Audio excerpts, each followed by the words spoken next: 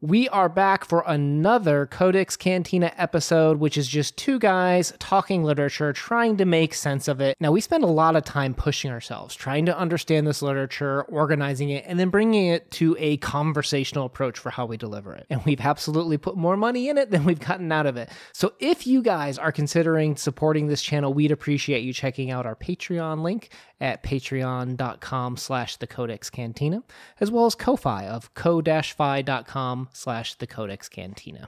It all helps us in running the show, along with commercials, guys. So thank you so much. We're going to do a quick commercial break, and then we'll get on with the rest of the episode. That's the part of the story that really changed my perspective of the story. Not so much maybe my feelings. Well, maybe my feelings some as well. For most of the story, and I even think to the end, I was very sympathetic towards the mother. And then when I found that information out,